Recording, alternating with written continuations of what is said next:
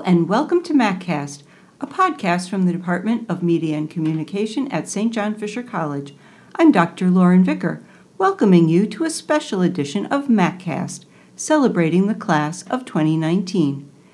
During this year's Senior Week, we are releasing a series of mini podcasts introducing you to our senior stars, our award winners. On this episode, the James E. Seward Award for Excellence in Media and Communication.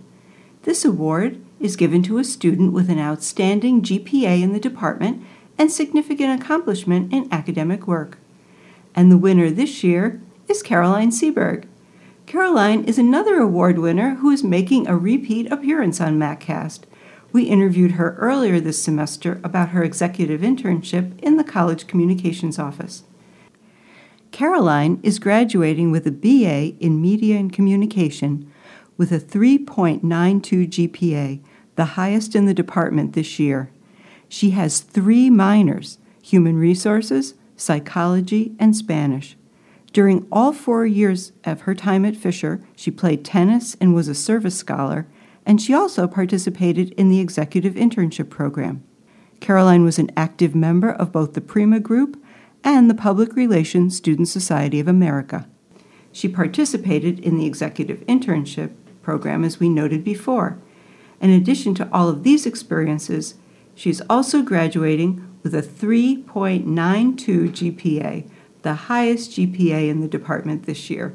So Caroline Seaberg, welcome back to MacCast. Thank you. And congratulations on doing so well while you're here at Fisher and winning this Academic Achievement Award. Oh, thank you so much. You know, Dr. Seward only retired from Fisher a few years ago, and he was so highly respected and really my best Fisher friend and mentor. So I'm really happy to see the award going to one of my advisees as the top student in the class of 2019. Thank you. I really appreciate being recognized. I do have to say, though, that you made advising very easy because you always came in prepared. You knew what you had to take. So I can't take too much credit for that. I tried. So talk a little bit about yourself and take us back 4 years and you picking out a college. How did you decide on coming to Fisher? Sure. So I grew up in Fairport, so not very far away from campus. And I originally came for the first time. I did an overnight with the tennis team, so that really helped me experience what the campus culture was like and getting to know the girls on the team and the coaching staff. So that I really left here with such a great feeling about Fisher and the campus, and it just seemed like such a great fit for me.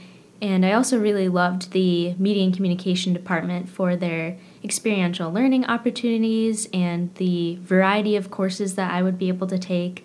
And it really seemed like I would get such a great education with that department. So, and definitely has been. Oh, well, that's great to hear. Mm-hmm. And you knew you wanted to be a communications major when you came in. Yeah, originally when I was growing up, I thought I wanted to be a teacher. And then I had learned more about communications and the openness of the field. And then I took Professor Ozell's Intro to Public Relations class, and that really surprised me. I loved it, and all the writing that we got to do and everything I learned about that profession. So that's what led me to pursue more of a public relations focus. Oh, that's great. So how long did it take before you started getting involved in like PRSSA and the Prima Group? Mm-hmm. I had joined my junior year in Prima and PRSSA. Professor Ozell had approached me about having more of an HR component of the Prima Group to help with recruitment and retention.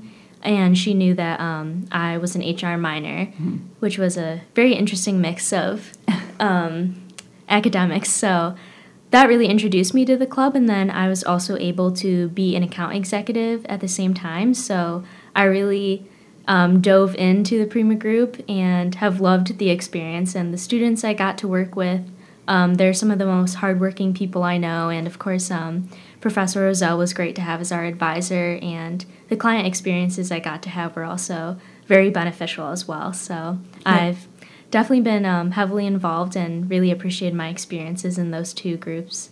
And you got a lot of networking opportunities, right? Oh, definitely. Yeah. The Prima Group hosts so many great opportunities for students across the campus, so those are very beneficial. And I also got to go to Austin, Texas last October for the National Conference for PRSSA, and that really helped me hear from other professionals from around the country and meet other students in different chapters, and it was just such a fun trip, too, with the other PRSSA students here at the Fisher chapter. Oh, that's great. So it's really widened your whole network then. Definitely. Beyond the Rochester area. Right. Yes. And so when you were looking at colleges, you were looking for a place where you could also play tennis?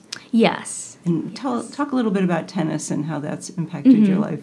I have absolutely loved being a student athlete here.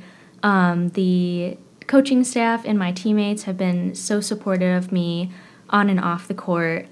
It's helped me manage my time and keep a balanced lifestyle with my academics and other extracurriculars and internships. So they have made such a positive influence on my life, and it's helped me learn so much about leadership and teamwork, and it's just been so fun getting to play in the matches in the Empire 8 and having practice, just something to kind of de-stress and look forward to.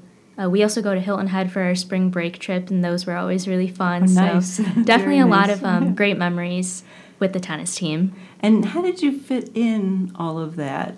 You were also a service scholar, so you were putting in service hours and being involved in the department, doing your homework. Right.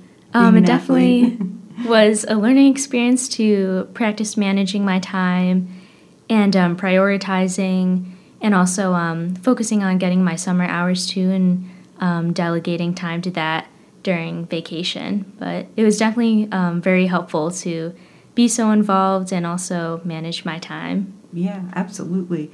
So we mentioned you're a service scholar. Was that related at all to your interest in communications? Were you able to use some of those skills in your service? Definitely. My past service site, which I had just finished up at Lollipop Farm, I got to work with Amanda Glann, who is also an alum of Fisher, and she is the special events coordinator there, so I got to help her with some marketing and event planning, and I also got to help out at a couple of the events, which was really fun. So that definitely helped me see the whole event planning process for Lollipop Farm, the Humane Society, and kind of see all the work that they put into it, and then see it executed. And how many animals did you adopt during the semester? I definitely wish I could have taken all of them. Yes. That's really terrific that you're able to kind of parlay that service scholarship into just getting some more experience, more things. You probably have an amazing portfolio. You mentioned before that we don't see too many students who combine HR with communications. What led you to the interest in human resources?